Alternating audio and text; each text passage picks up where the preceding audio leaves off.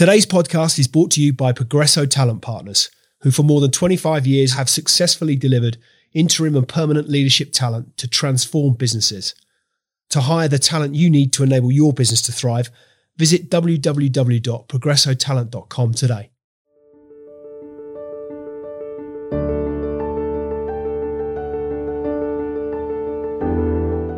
Nick Newman is the lead author of the Reuters Institute Digital Report and a senior research associate at Oxford University. As a journalist and digital strategist, he played a key role in shaping the BBC's internet services over more than a decade. He was a founding member of the BBC News website, leading international coverage as world editor from 1997 to 2001. As head of product development for BBC News, he helped introduce innovations such as blogs, podcasting and on-demand video. He most recently led digital teams developing websites, mobile and interactive TV applications for news, sport, weather and local, and has been instrumental in the development of social media strategies and guidelines for the wider BBC. So what's the story behind the story? Without further ado, let's get into it.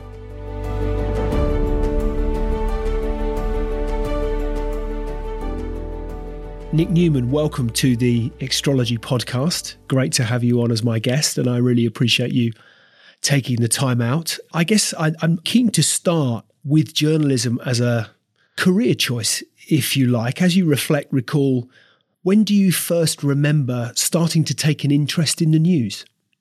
I'm not sure I was interested in the news particularly. I was much more interested in the medium. I was interested in I wanted to be on the radio in any fashion, really. But originally it was about music. And I just loved listening to music. I loved radios themselves. And I think the journalism stuff just came later because I realized that I wasn't probably going to ever be a DJ, and I probably wasn't going to make much money on the music side. And maybe there was more of sort of a serious career to be had in journalism. And do you remember, with respect to that music reference that you make, do you remember who? Was there a moment at which that first record that you bought, or the first time you sort of tuned into something and thought, actually, this is something that really resonates for me? Music-wise, absolutely. I mean, growing up, I actually went to boarding school, which is a whole nother story. But, just sort of discovering music and listening to, and at the time it was kind of Radio 1 played a very sort of safe lot of records. And so when you wanted to listen to real music, you listened to Radio Luxembourg, but it sort of faded in and out in this really odd way on 208 on the medium wave. And so I was listening under my bedclothes until sort of midnight for the one song that I wanted. Of course, it's all an on-demand world now, but in those days, you really had to listen to the radio for the song that you wanted. It's the only way to get stuff. So yeah, and it would be things like David Bowie, T-Rex and Mark Bolan this was just exploding with youth and vigor and sort of sweeping away everything that had happened before. So it felt like music was so exciting at that time. And then the other thing, I was just really into the pirate radio stations as well. Again, I guess because I always was interested in new stuff and innovation. So Radio Caroline, again, this notion of these people on the high seas, spinning vinyl on a ship in the middle of a storm. This sort of captivated my imagination for the medium of radio. And had you mentioned the, not quite put words into your mouth, but if you like, the tech behind it, were you one of those sort of, we hear stories of kind of early radio hack, taking radios apart and rebuilding them or building your own and all that sort of, was it that kind of technical interest that you had, or was it more of a natural curiosity around how does this sound transmit across the airwaves to arrive under my covers at boarding school? Yeah, no, I was definitely interested in the technology as well. And there was, I think I must have been about 10, and I found this old valve radio in the attic of a friend's house, and I determined, and it wasn't working, I determined to get it working again. So I sort of screwed in a few wires and, had a soldering iron and put it back together. And it started working, and suddenly, that excitement when the valves warm up and the light comes on and sort of words on the dial like Prague and Tashkent, and you twiddle the dial and suddenly these voices from a different culture came in. It was just, electrifyingly exciting. And then sort of later on, I built little Pyrex transmitters from kits in Exchange and Mart. I mean, they were pretty simple to put together with soldering irons. So I've always been interested in how the signal gets to you as well, and not just the DJs or the music that plays on the radio. And was that something that, it's that whole sort of nature-nurture debate, had that influence stem from somewhere in the family? Did you have sort of relatives or parents who were particularly technically minded, anything of that sort of nature, or it's just a natural curiosity that you found that had developed from within? I simply don't know where it came from. I mean, my family, the expectations in the family were that you either went into business in some way, or accountancy or something like that, or you had to be a sports star of some kind. So in my family, my grandfather played for England. My uncle played, this is hockey, and they also played tennis. My great aunt won Wimbledon in the 1920s. So you were expected to be either brilliant at sport or brilliant at business. And I was kind of none of those things. So I guess I had to find something else. And I don't think there's anybody in my family that was in the media or had much connection with journalism. So that's, I guess I was fighting against something, or just trying to find my own space. So you studied, or you read, as I understand it, you read economics and government at LSE, is that right?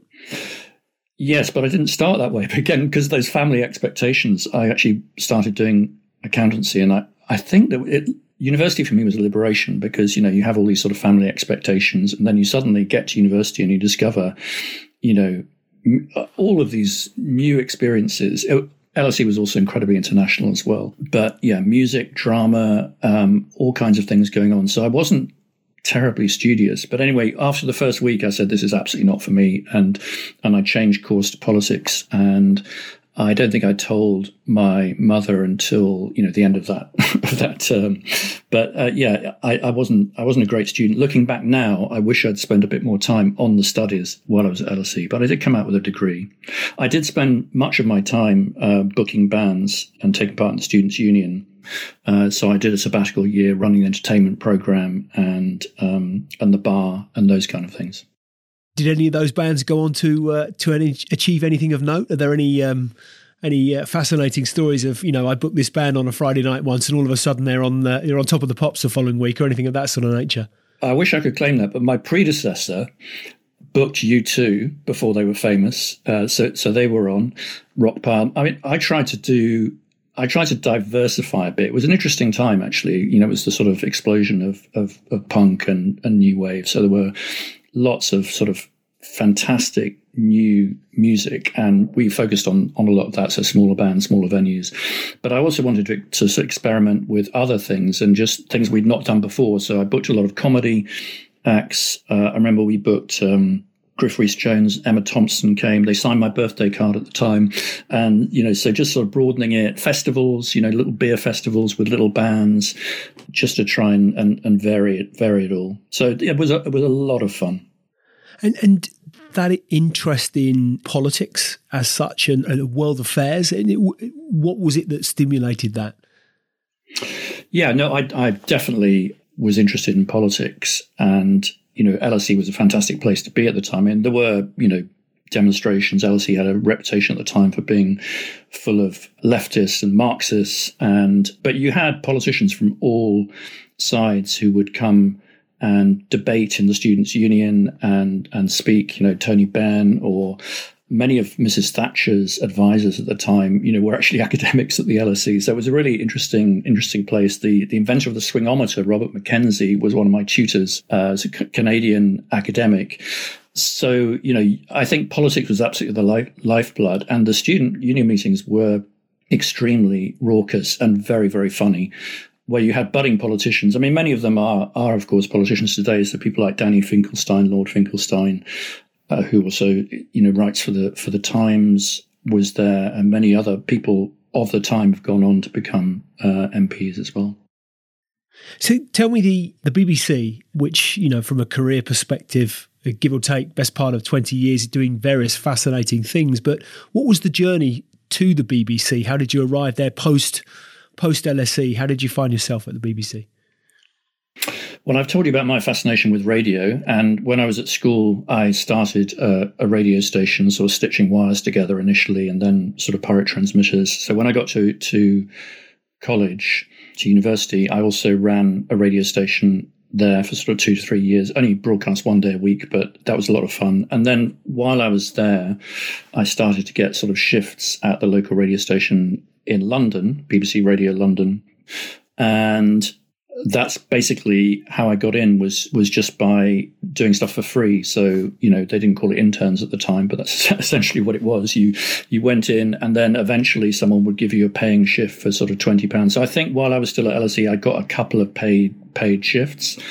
And then, I had this decision to make in 1981 that when I left, or 82, when I left LSE, there was a lot of unemployment around, and I was offered a sort of a job with British Rail, or I'd failed all the BBC entrants. A lot of people went for the BBC graduate programs, and I didn't get into those. So what was I going to do? And I just turned down this job and said, something will work out. And I then wrote, endless applications to the BBC.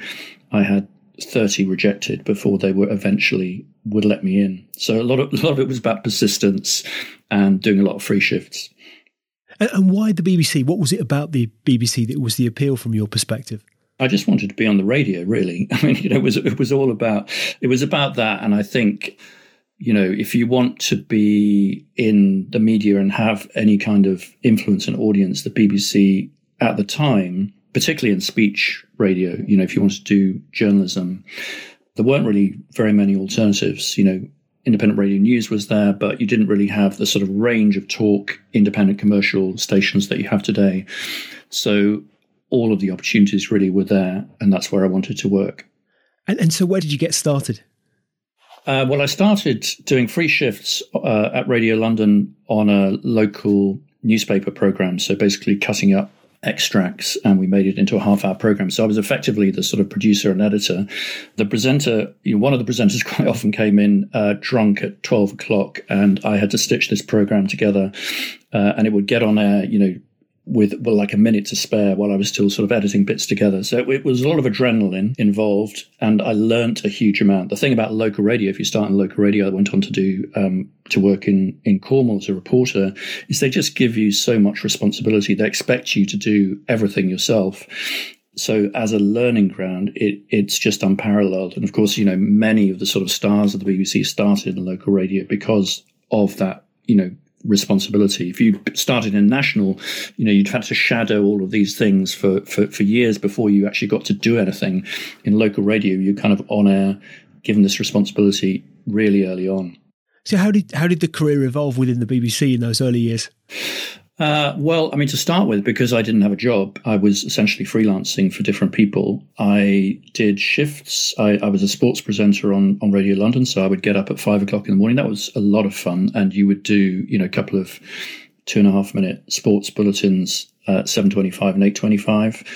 I also I worked with Tony Blackburn, somebody I'd listened to under the bedclothes, but this was part of the soul revolution in the 1980s, sort of rebirth of soul music. Luther Vandross, Teddy Pendergrass, people like that would come over, and we would run these events, basically live shows with Tony Blackburn, Steve Walsh, and these sort of superstars of American soul and black music. And we would take over the Hammersmith Palais, and it was a real thing for a few years. So I was basically producer of that, using my entertainment producer background. Or produce some of those with colleagues. So that was a lot of fun. It was quite mixed, so music and speech. And then from there, I started to pick up shifts in the Radio London newsroom. I got a contract with World Service as well to do freelance reporting, and eventually landed a job with BBC World Service as a producer. And was that a conscious direction of travel from your perspective, that perhaps you'd harboured ambition to World Service was where you'd see yourself ending up, or was it just simply almost serendipitous and these things come about and you've taken full advantage? Well, I applied for all kinds of things. I applied for sports, applied for local radio jobs, and the World Service. I guess maybe it goes back to that sort of experience with Tashkent and Hilversum on the dial. I was always fascinated by not just domestic politics, by international politics. And interestingly, when I kind of started in '86, it was one of the most boring times for international news. Virtually nothing was happening. We're in the midst of the Cold War. Everything was kind of stuck, and broadcasting was just like really difficult as well. Mostly it was something happened in a far off place. You would get in an academic from the London School of Economics across the road to tell you about it, because, the phone lines didn't work. There was no sort of communication to do the sort of interviews that we think of today. There was no 24-hour rolling news at the time. I remember, at one stage, making a phone call to, it was potluck. We made a phone call to Václav Havel, the Czech dissident, home address, and we got through, and it was this crystal clear line. You never got a clear line to the Czech Republic, and he was out. So we couldn't interview him because he wasn't in the house. So stuff like that was going on. But then suddenly everything exploded. You had glasnost and perestroika in the Soviet Union. You had that extraordinary year in 1989 with, I think on one day you had the Tiananmen Square massacre. You had Lech Wałęsa winning elections in Poland with Solidarity. You had the death of Ayatollah Khomeini on one day, the 4th of June, 1989. And then, of course, all of the eastern states collapsed. You had the Berlin Wall coming down. And, I was in the right place at the right time to be covering that from London, but also we went out and did reports from the field as well. It's funny that you should reference, as you were talking there about 1986 and being put words into your mouth, but a pretty dull time in terms of world affairs and politics. One of my natural question was going to be, what changed that? What changed that dynamic? And the first thing that sprung to mind was 1989. Tiananmen Square. Yeah. I'd have been 17. So yeah, right at the Tiananmen Square, the pending fall of the Berlin Wall, all of these things going. It was an incredible, looking back, it was an incredible time to be alive. But there's a little bit of a, sort of in terms of world events, prior to that in my memory, I think probably the famine in Ethiopia of any significant size and scale in terms of world events would probably have been my only thought prior as to the next thing that might have sprung to mind. And I'm scratching with the memory banks there, but that would have been in the 84, something like that. 84 and Live Aid. I covered that for Radio London, did features for World Service on that as well. And that was an extraordinary event. I mean, just the way in which the world came together with these sort of, with the concerts around Live Aid and, people really sort of seeing those pictures. And again, it just shows the power of the time of television news. This was before 24-hour television news. This was one report by Michael Burke, and the influence that had and the way it just galvanized people to act and to come together was extraordinary. And also, we'll come on to talk about just how the news landscape has changed in some depth in due course, I've no doubt. But the thing that struck me about, even when you made mention of being a sports reporter, getting up at 5 a.m., I was struck by how you would have compiled those reports in those days, and actually the kind of the shoe leather that would have been worn as a journalist, or indeed, if not time spent on landlines, talking to people, building radio, making calls. We used to get engaged tones in those days. There weren't voicemails, were there? So actually the amount of effort that must have been required of you, even just to get an insight as to one event, let alone the magnitude that you talk about on the 4th of June, 89, it must have been incredibly taxing, although I suspect at the time you didn't know any different and therefore it was just the way things were. But to get out in front of these things and to get meaningful information must have been incredibly complex. Yeah, I mean, I think one of the criticisms of digital media is that people never get out of the office. And what we did as reporters was we got out of the office. But also actually just practically how you put stuff together was just more difficult in many ways. We used to edit radio with razor blades and a Chinograph pencil. And so you would do an interview with someone and then you would spend a lot of time sort of cutting it up and putting words back together and splicing them physically with a razor blade and some sticky tape. And you could get incredibly quick at doing it. But this is just a very, very different way of producing stuff from what we do today. In fact, people have kind of lost the art of editing. I would argue that podcasts are quite often slightly rambling and could do with some of the razor blade stitching. That's an interesting point. I mean, in terms of what you learn from that experience and therefore what it's equipped you with that you're now able to have utilised through your career, how would you describe that? Yeah, I think that sense of editing and cutting things down and getting to the essence has slightly been lost in media. And, to try and tell that story, I mean, not just in the editing and interview, but actually how you craft a radio package, for example, with sounds. So, you've got 3 minutes to tell the story, to grab people at the top. There's a whole art of that. There were books that were written about it, and that people went through BBC training courses to work out. And actually, that sort of craft, I guess, of doing those little mini radio documentaries that took you to a place and told the story with human voices and some background and took you through the whole thing. I think some of that has been lost. I think what we've got in its place is a lot more immediacy. What we lacked, because before telecommunications were revolutionized, you couldn't get to the heart of the action. It was really hard to get to the heart of Tiananmen Square in a live broadcast. That those things have happened subsequently, largely. And so the news is kind of more exciting, but at the same time, sometimes you don't get as much understanding. So at what point did you start to see the landscape shift? At what point, was there one particular moment? Was it a sort of eureka moment that you recall where you think, do you know what? The landscape, in terms of A, how we acquire the knowledge as journalists, and B, therefore, how we deliver that message to the audience. Was there a point at which you thought, this is really shifting? This is really, there's something significant going on here? I think, there is a couple of things. The first thing is what happened with television. And that was really sort of new satellite technology allowed for different type of coverage. And that was really around the first Gulf War in 1991. And, CNN's reputation as a 24-hour news station was really made during that period. And it, got all these record audiences. But it definitely opened the way. The BBC at the time also did a live radio station, which was nicknamed internally Scud FM. And before that, you wouldn't do live broadcasting. It was just too scary because you couldn't keep on air because the telecommunications weren't good enough. And so now that opened the way for 24-hour television, 24-hour radio, 5 Live, and all the rest of it. So I think that's how radio and television changed. And we had BBC World Television. I was kind of involved in that in the early stages in about 1992.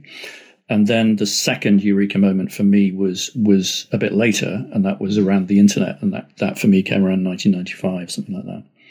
Interesting, because I recall the first Gulf War. I remember watching it on TV, watching that CNN report, and from I think, wasn't there a reporter in a hotel room, and it was Peter Arnott, yeah. Is that who it was? And Scud missiles flying through the night sky. That was the John Simpson one, I think. Yeah, the Scud missile game. Yeah, just famous. Famously, and I remember it quite vividly now. I was at university at the time. I remember watching it on a very small TV set. But you would suggest that, as you recall, about 95, you started. So I often think that in work terms, when did I start to see the digital landscape start to impact the workplace from my perspective? And it would have been probably 96, 97-ish would sort of feel like things all of a sudden started to take a bit of a different turn. But from your experience, I guess, in the media space, you'd have been at the forefront of seeing just what an impact the internet and the explosion of the internet was likely to have on the media landscape. Right. I mean, I as I've sort of described, I've always been very interested in the sort of how things work as well, and the technology behind things. And so in 1995, I proposed, Al Gore was talking about the information superhighway, I think from as early as 91. And I did a 6-part series called World Service Guide to the Information Superhighway, which was all about, the different potential of the internet and what it was going to be. And some of these programs are still available on BBC Sounds. But I went to, the US internet cafes. I saw a trial of what we now know as sort of Netflix, somebody sitting in their home with a giant sort of server and fiber optic cables to all the world's entertainment in Florida. They were doing that trial in 1995. We heard from sort of Singapore and India, where they also had, internet in 1995 of some type, and put together these programs. And I just came back from that saying, this is absolutely the future. So we put out the documentaries, but I was kind of arguing for why we needed a BBC News website. And it took another 2 years, and I wasn't, the person driving it, but I was certainly agitating and saying, this is the future.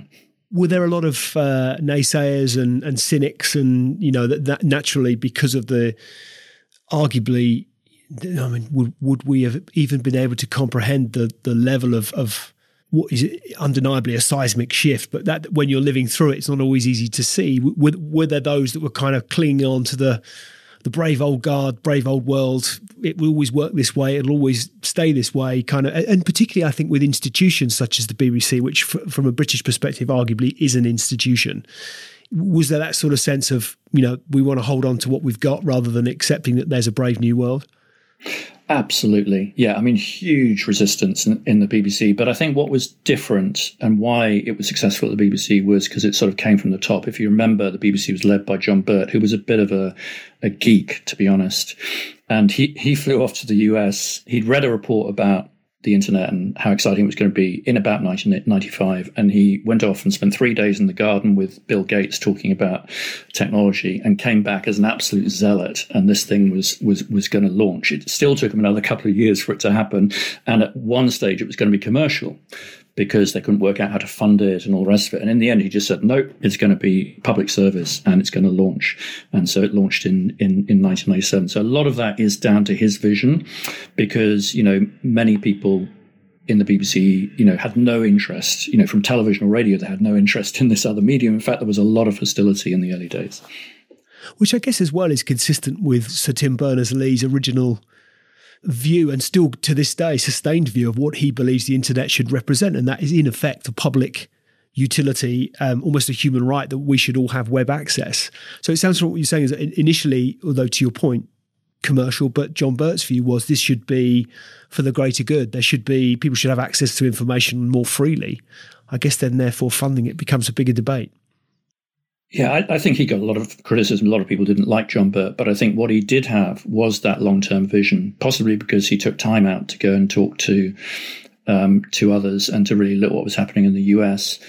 And, he could see that the BBC's future wasn't really about television or radio. It was built on that mission to educate, inform, entertain. And that was going to be expressed and always has been. The BBC has always adapted. It started with the radio and then the television service was the interloper and now it was the internet. And I think what was really good about it is he basically said, here's 30 people, let's put them in the loft and we're not going to let the culture of the BBC smother this. So it was basically like a startup. We had virtually nobody from the BBC. I mean, I was one of the very few people who were BBC staff. We brought people in from outside. Nobody at the BBC wanted to work in this new internet division because nobody was going to be using it. And I think that sense of the startup, and we put up our drawbridge and didn't really allow other people to see what we were doing either, was the reason it was successful. We developed our own culture within the BBC. And by the time they realized that we were being successful, they couldn't stop it. Interesting. And that success to which you refer, how did you measure that? How did you evidence that actually, do you know what, this clearly is, we're onto something here, if you like? Yeah, I mean, what was marvelous about it, it was incredibly exciting because you were inventing the future every day, basically in terms of the new formats and the new ways you could tell stories. So that was really exciting. At the time, I think in 1997, there were about 10% of the UK population was on the internet. Most people were accessing via the modems. You can probably hear them drilling away as you connected to the internet. Was it going to connect? Wasn't it going to connect? Audio and video was virtually impossible through those modems. So it was, a lot of it was kind of about speed. And the initial, we had 100,000 page views a day to start with. But within a few years, we were up to 1 billion page views a month, and then 2 billion, and then 3 billion, and then 6 billion. And so the growth was really exponential, and that excitement of seeing that audience come on stream and seeing the thing that you believed was going to be world changing actually starting to take traction through, really major world events like, the Kosovan War, the Twin Towers was a real sort of seminal moment where we had sort of huge global audiences for what we were doing on the internet as broadband expanded. How much of an asset do you think through that time was the BBC brand? Because it struck me that, if I look at I can only draw on my own experiences, but there was an implicit trust growing up as to the news that was being reported from the BBC. It was kind of like, if it's on the BBC News, therefore, and we'll come on to so much of the changes that have and the phrases that get thrown around these days, but nonetheless, growing up, the BBC was an institution, and it was a trusted institution, as I recall. How much of an asset, therefore, did that become? In terms of getting that reach that you refer to, people naturally think, news, BBC, they've got a website, that's where I'm going to head, particularly in light of what were hugely impactful, world-changing, seismic events. Obviously, absolutely huge advantage to have that brand. I mean, the BBC was not the first. We should remember that. Actually, the Telegraph, it was called the Electronic Telegraph. The Guardian was there before the BBC. The CNN had been there for ages. But just the brand, that was a huge thing. I mean, trust is an enormous thing around news. But I think we still could have blown it, I think, by basically trying to put our radio and television culture and output on the internet. I think the trick was to understand that it was about the brand. Yes, it was about the quality of journalism, but it was also about the way we packaged it. It was about recognizing that what people wanted on the internet was to be able to access it at their convenience. It was about every time you went there, it had to be up to date. We had a slogan, updated every minute of every day, which really helped forge the reputation of what we were. But I think the second thing was reliability. At the time, most internet sites fell over at the time people needed them most, because you had this sort of surge of people coming in for the big story. And in fact, even by 2001, Twin Towers, our site fell over under the weight of all these people, wanting to get the news. And I think after that moment, we just said, this is never, ever going to happen again. We are going to be not just fast on the news, but we're going to be reliable, and we're going to be the quickest site on the internet. And we made design decisions about that, which I think has forged the BBC's reputation. So I think that's key about the internet. It's not just about the content. It's about the package. It's about the delivery. It's about the speed. And at what point did you start to see evidence that how we were consuming news was starting to shift? You mentioned around, kind of 100,000 to 1 billion through the 90s, that these kind of world events that was shifting. I suspect, therefore, people were starting to get real-time immediacy of news reporting rather than, having, again, I can only go on my own experiences, but grown up and, the news I consumed was either kind of 9 o'clock news, 6 o'clock news, maybe it might have been 10 o'clock news on ITV. The morning newspaper was delivered, I used to do a paper round like we all did when I was a kid. That was where I'd get my first news of the day. It was kind of as I arrived at the paper shop to pack the bag and think, I would always turn to the back page and think who signed for who or what the score was last night. But that would how we get, whereas now, now we take all that sort of immediacy of news flow for granted. But was there a moment at which you thought, this is really shifting? People are now, the expectation from the wider public is that an event will be immediate, a broader understanding, maybe not the depth, but the broad understanding of what's occurring. There's an expectation, there's an immediacy of response. Yeah, I mean, I think it's kind of different phases really, but you had the first stage was just sort of people accessing it, and then that very, very fast growth, people on broadband, and then accessing it regularly, and then these sort of big events through the mid-2000s, the Kosovan War, the elections always, again, elections really, really suited online because you came in and you could really find your own constituency as well. So each time we had an election, sporting events actually were huge. And, later I went and ran the technology side for BBC Sport as well as BBC News. And they often really allowed you to do a lot of the innovations as well. So I think sport was one of the real leaders that brought that wider group of people who weren't just interested in news to the BBC's internet services. And was there a pivotal moment in terms of changing the dynamic through which we consumed? I mean, I'm thinking that, for example, the launch of the first iPhone, which would have been 2004, I think, something like that. 2007. Yeah, was it 7? Goodness me, I'm I'm a little bit ahead of the curve. But I wonder if, again, we go from being quite desk-based, receiving or consuming news through fixed, through a fixed location, a fixed device, whether that originally have been the television or the radio. All of a sudden it moves from the desktop to a laptop, but we're starting slowly but surely to see that transition of news condensed down to handheld devices from the mid-noughties. Was there a sort of seminal moment where you thought, hey, This is, again, we're seeing another shift, because it strikes me that the journey is getting ever more condensed. The acceleration in technology, is it Moore's law? I think that is relevant to processing power. You're starting to see that acceleration of device and therefore consumption shifting ever more dramatically through your tenure with the BBC and then subsequently post the BBC. Right. Yeah. I mean, I think it was very much fixed. It was very much, usage was in the office. And so it complemented television. So you went into the office and the curves were always, your biggest peaks were at lunchtime because people were in the office.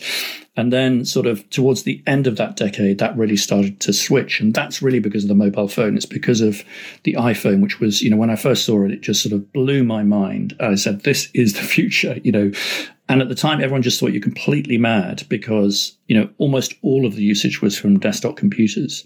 But now, the data we have from the Reuters Institute, where I currently work, is, the majority of news consumption is now done through mobile phones and through devices that look very like the iPhone. And not just in text, but also in video and audio and podcasts and all the rest of it. So that transition, I mean, really, that's been the last decade. The last decade's been around social and mobile. And it's the second disruption, really. Those two in combination have changed news, but they've also changed society. They've changed the way in which we get entertainment, the way we buy things, that mobile and social revolution. But the first 10 years was something slightly different. It was much more about distributing stuff and doing, basically just using the internet as a distribution mechanism rather than as this sort of social ecosystem. And in terms of how the development of the mobile device has changed the way that news is first and foremost, how things become news, I guess, first and foremost. I think I'm right in saying, was it the plane that landed on the Hudson? Something around that story springs to mind as to how the first kind of notification that something untoward or something that could have been quite horrific that ultimately wasn't, but the plane coming in, it's Captain Sully? I think Tom Hanks made a movie, didn't he? Yeah, absolutely. The plane coming in and landing on the Hudson was filmed by somebody with a phone on the side, on the riverbank. Yeah, and then posted it on Twitter. And then, we used to think that journalists, that was their job, to capture the first image of something, to be on the scene. And from around 2005, I suppose the tsunami in Thailand, the other sort of classic was the London bombings in 2005, where essentially pictures from underground, videos actually taken by people who were on those trains, those underground trains, led the evening news bulletin for the first time. So that was really the first time, and the tsunami as well, where user-generated content, as we used to call it at the time, essentially was the witness, was the lead of television news bulletins, almost reversing the flow of journalism. The other one you mentioned, of course, with social media, I mean, starting in, I think Twitter was 2006, and the photograph you refer to is probably around 2008. But again, we started to see lots of incidents where the journalists were sort of second, third, fourth to the scene, and again, reversing the traditional role. And so all of that has changed what journalism is. Journalism is not so much about being on the scene first. It's much more about curating it and explaining it. That's become a much bigger part of what journalism is today. It strikes me as to what you say that, I can remember quite vividly where I was when 9/11 happened, where I was when the London bombings happened, how I heard of them. Mm. The London bombings were on the radio. I was driving. It was on the radio in the car. But it now strikes me that if anything of any significance were to happen on a global scale, it will arrive via this device in my hand. I'll get some sort of notification on my screen.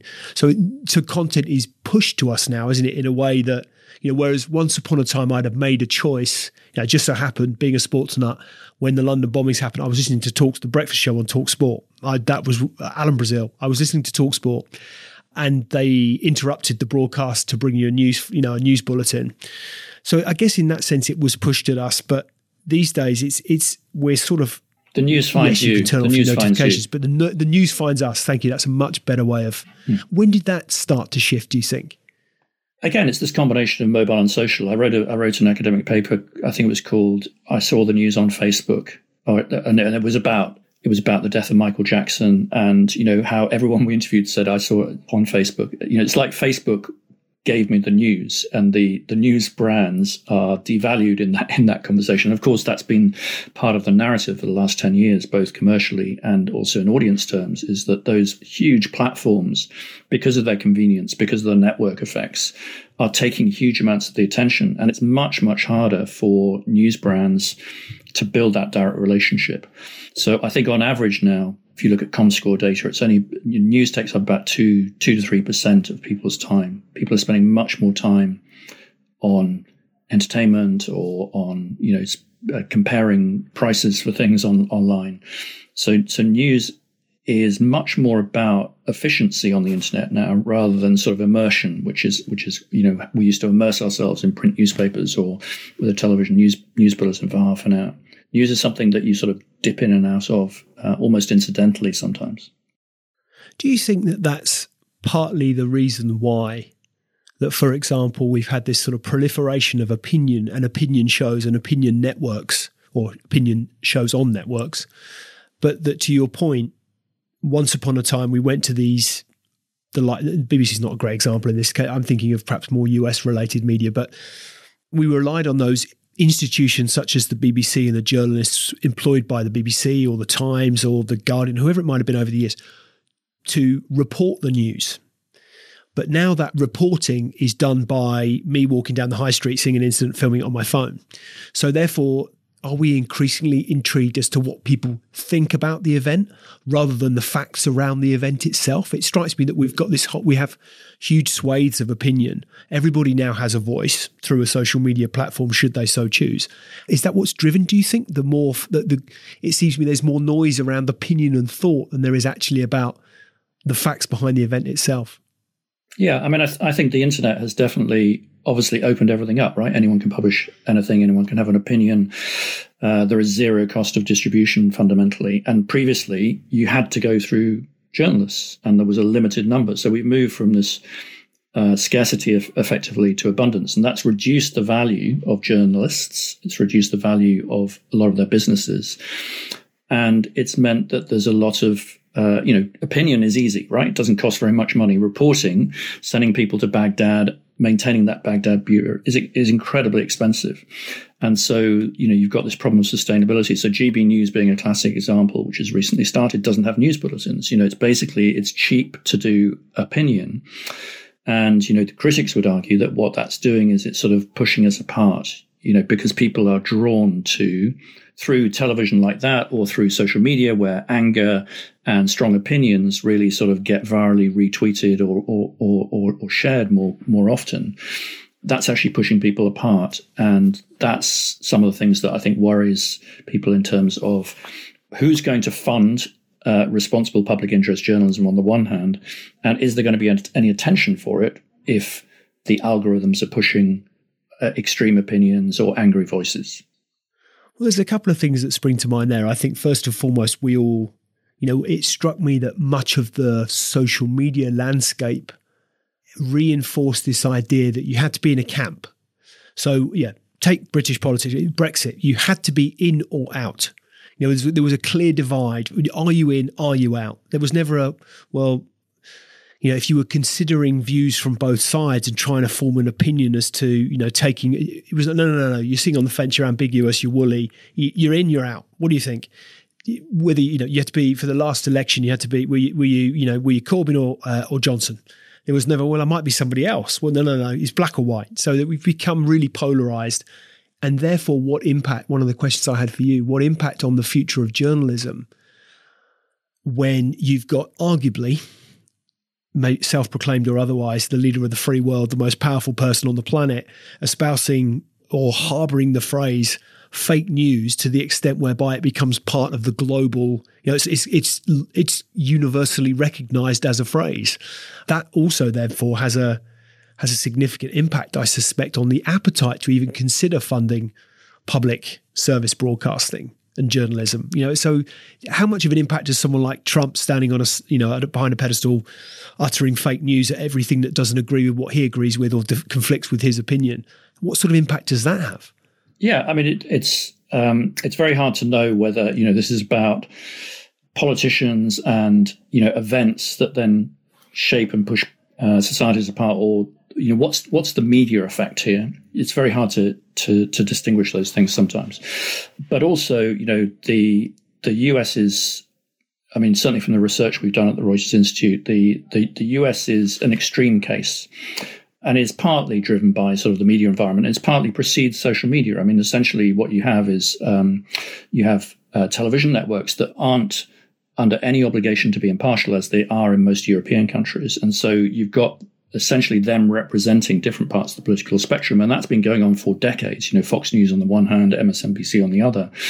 And that's television, as we've mentioned before in this podcast, is really still an incredibly powerful medium. And then on top of that, you have social media, which, it's very hard to do nuance in Twitter, right? In a few hundred characters. And, most of the world's really difficult issues right now, whether it's, climate change or COVID, there is no certainty here, right? There's a lot of complexity and a lot of understanding that's required. There's never been more understanding, the impact of artificial intelligence on the world. These are not things you can summarize in a short tweet. So I think that's the problem really, is this, how do you balance the benefits of social media, which have been huge in terms of connection, opening up new perspectives and voices, with how do you inform people, particularly about sort of these very complicated issues, rather than pushing people apart? How do you bring people together? How do you explain complex stories? So what are the developments in technology and the digital landscape that really excite you right now, or that might at least give you a sense that some of these really big, meaty issues could start to be addressed?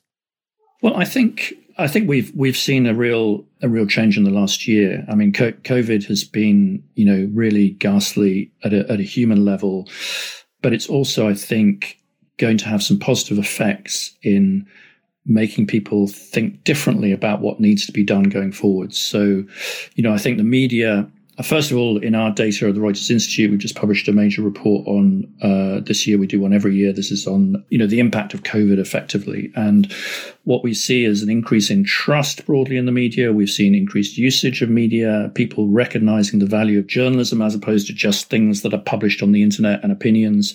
So we've seen a kind of real switch back to that. We've seen more people paying for digital news directly. So again, that helps with some of the sustainability issues. And we've also seen the platform showing a lot more responsibility. So taking down content that is, something they should have done years ago, really, that is unreliable or false information, but also promoting much more within the platform reliable information from trusted journalism sources. So I'm kind of a bit hopeful that we've started to see some of the seeds. People talk about us being in this sort of age of information disorder, and we've started to see the impact on societies in terms of pushing us apart, and I think we don't necessarily want to go there. So we need to think about ways in which we can embrace what's happening digitally, but also make sure that we're informed correctly and we see those alternative perspectives and we respect each other. And I think how the media and social media and platforms work together on this is going to be critical. What do you think it is that's increased that trust to which you refer? I mean, to be honest, it's partly just people's experience that they have found during this crisis that the media has told them, answered their questions. I mean, quite often journalists used to be very arrogant and say, we know what's happening and we're going to tell you about it. This crisis has almost been reversed.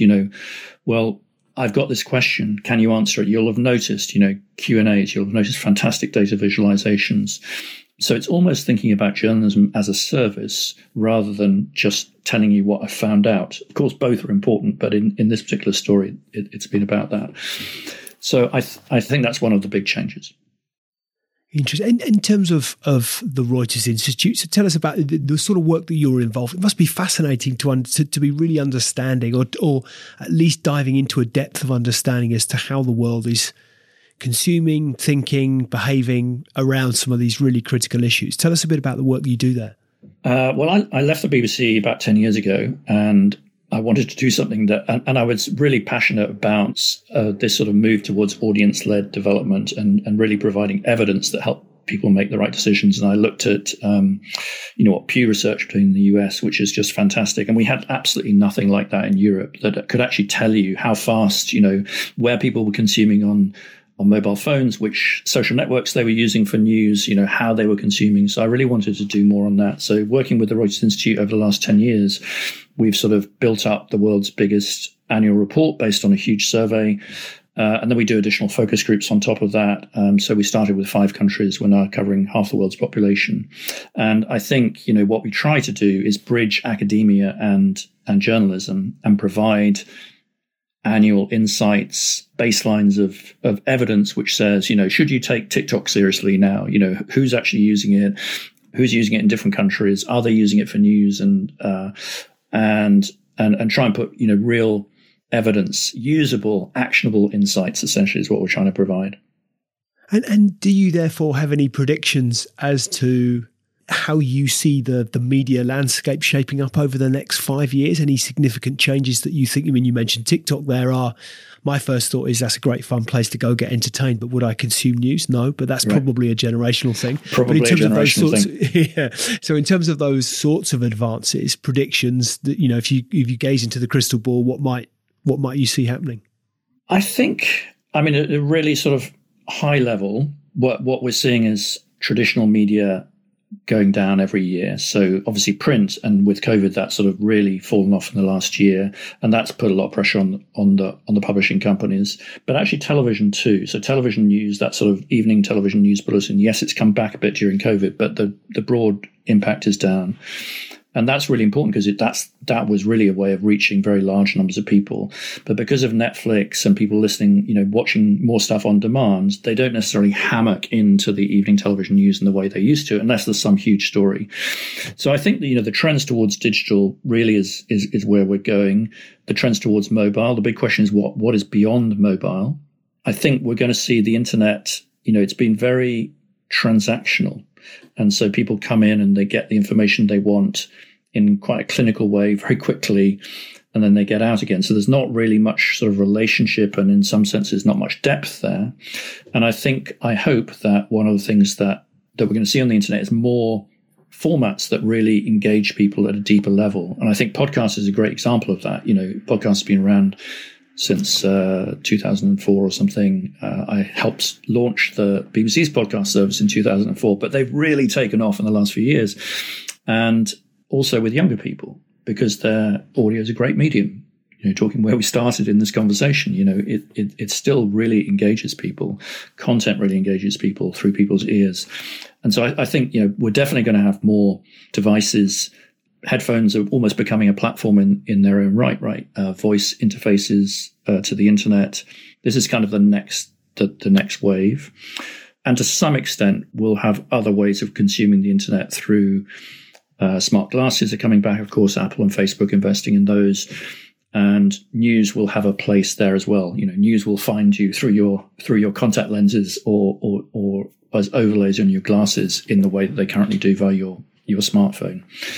So some changes in devices, I think, and I think journalism's going through a real moment of soul searching because of the disruption it's found as well. Trying to, there'll be free news like the BBC. There'll be more role, I think, for public subsidy of some kind for public interest journalism, and then, more specialist and niche journalism that people pay for. And that raises lots of questions about, quality of information for people, and whether they're prepared to pay for news in the same way as they're prepared to pay for Netflix. It's interesting. I think the thing that strikes me about, it's really fascinating what you're just talking about. The thing that struck me is about how the algorithms work and how you ensure as wide a range of, not opinion, but of reporting. Without perspective, thank you, without bias. It strikes me that, for example, it's a daft example, first thing that springs to mind, if I type into one of the search engines, who is Nigel Farage? There might be an assumption that just because I'm interested to understand what his background might be, is this person means he's got a certain political leaning, therefore has got certain political views, so therefore will push more information and the searches and the results that come up. You go deeper into the hole, yeah. And you go down that rabbit hole and you end up, further and further and further to the right or to the left or whichever route down which you decide to go. And, I try and, I'm no paragon of virtue, you wouldn't believe me if I said I was, but I'll try and get, if I'm going to go to the US, for example, I will watch Fox News and I will watch MSNBC because I want to try and, so if I go to either end of the spectrum, what are those perspectives, and that hopefully I'll come to somewhere in the middle and make a reasonably informal, okay, right, left, that's where it is. That's kind of the general overview. But is there a risk with that, unless that algorithm starts to evolve, that the technology companies, there's a responsibility there, isn't there, to which you alluded to earlier? They are becoming more responsible, perhaps. But there's a responsibility there around how technology works and the impact that that has on how we acquire and consume information. I mean, the problem is that those algorithms really are not, we're not designed for news, right? They were designed for other things, that you like this, we'll give you more of this, for selling things. So I think, but they're not the only algorithms that we see in the digital world, right? I mean, something like Spotify's Discover algorithm is built in a completely different way. It's about trying to expand your choices and help you learn about new music. Point. And I think, the BBC and others are talking about, public service algorithms. There are lots of sort of recommendation options here. And I think the real question is about, transparency and giving people more control, because currently people don't have control of those algorithms. And the other thing I would say to your point about going down rabbit holes and what we want is that most people that we talk to, and this is the encouraging thing in our research this year, do say that they, even when pressed, that they want to hear a range of perspectives. So there is a group of people on the far left and the far right who don't, but they're actually quite small. The vast majority of people want to be exposed and hear different views. And I think that kind of research is critical, because it's critical for the platforms to hear, but it's also critical for publishers to hear, because it should give them confidence that that's part of their role, is to bring different opinions in, bring the news, absolutely, but also people want to have their opinion shaped as well, and they want to hear what people think, and that they want that range of opinions. So I think media companies like the New York Times and The Guardian are really trying to do that. They're trying to, move out beyond their base and offer alternatives. I think that's a really interesting point, that, ultimately the digital world is not, the 7 billion of us, however many they are now, is not the whole, the entirety of the world view. So to your point, I think it strikes me that oftentimes an extreme opinion, right or left or central, whatever it may be, but an extreme opinion nonetheless grabs a headline. So we get pushed to the margins because that's where the noise gets made. Totally. I mean, Twitter is not representative, right? But that's what the opinion formers you'd go on there and think, and the journalists listen. So the problem is that those extreme views, for all the reasons you say, are getting more attention than what I often call the silent majority in the middle. And that's why, research like we're doing at the Reuters Institute hopefully is helpful, because it's a reminder.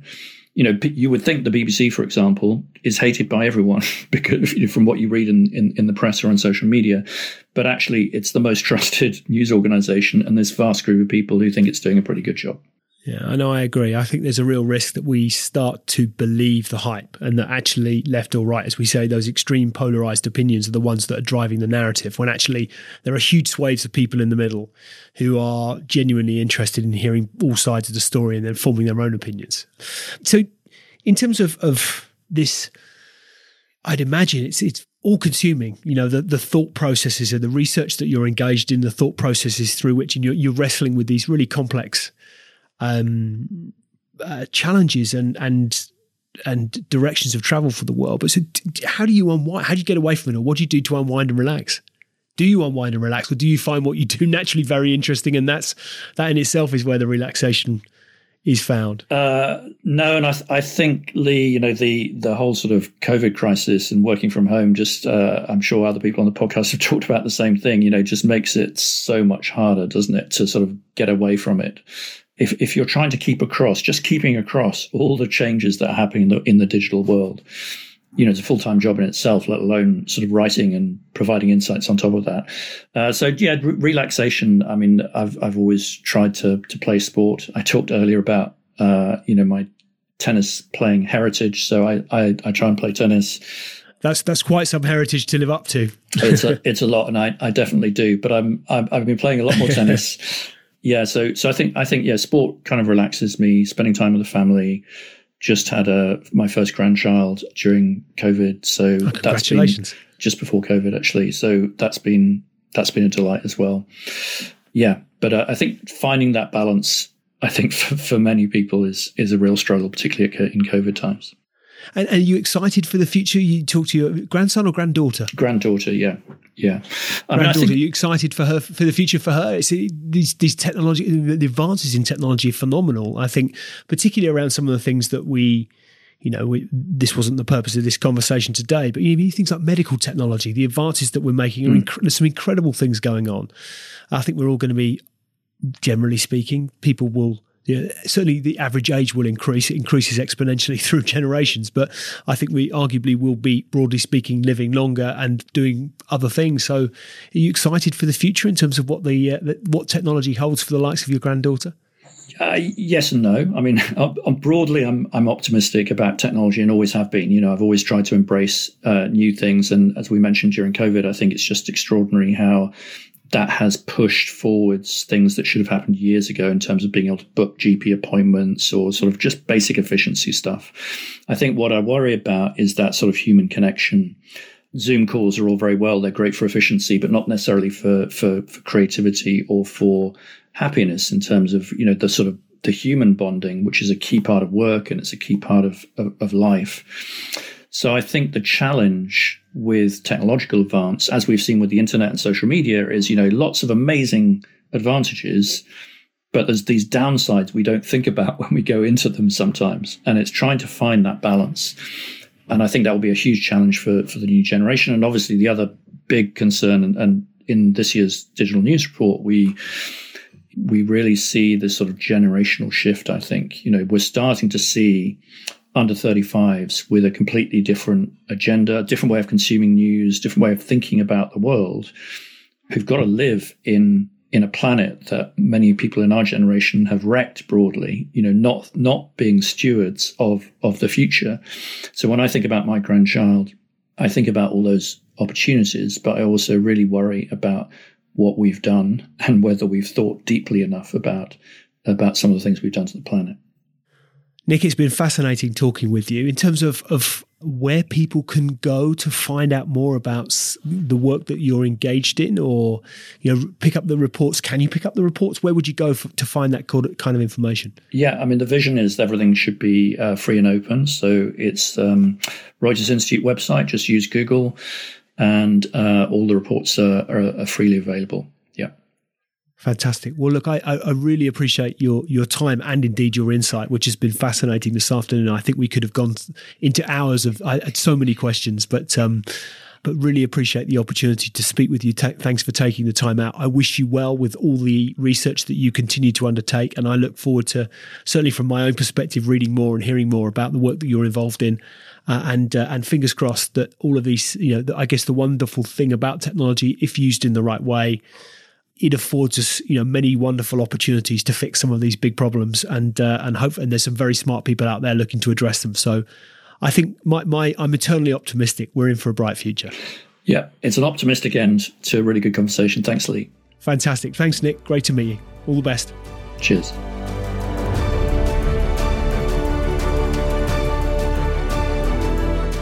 Hi, ladies and gentlemen. Thank you for listening to today's Extrology podcast. I really appreciate your audience and ears. If you've enjoyed it, then why not hop onto iTunes and give us a review? I'd really appreciate anything that you might have to say. Any feedback always gratefully received, and look forward to hosting you next time. See you soon.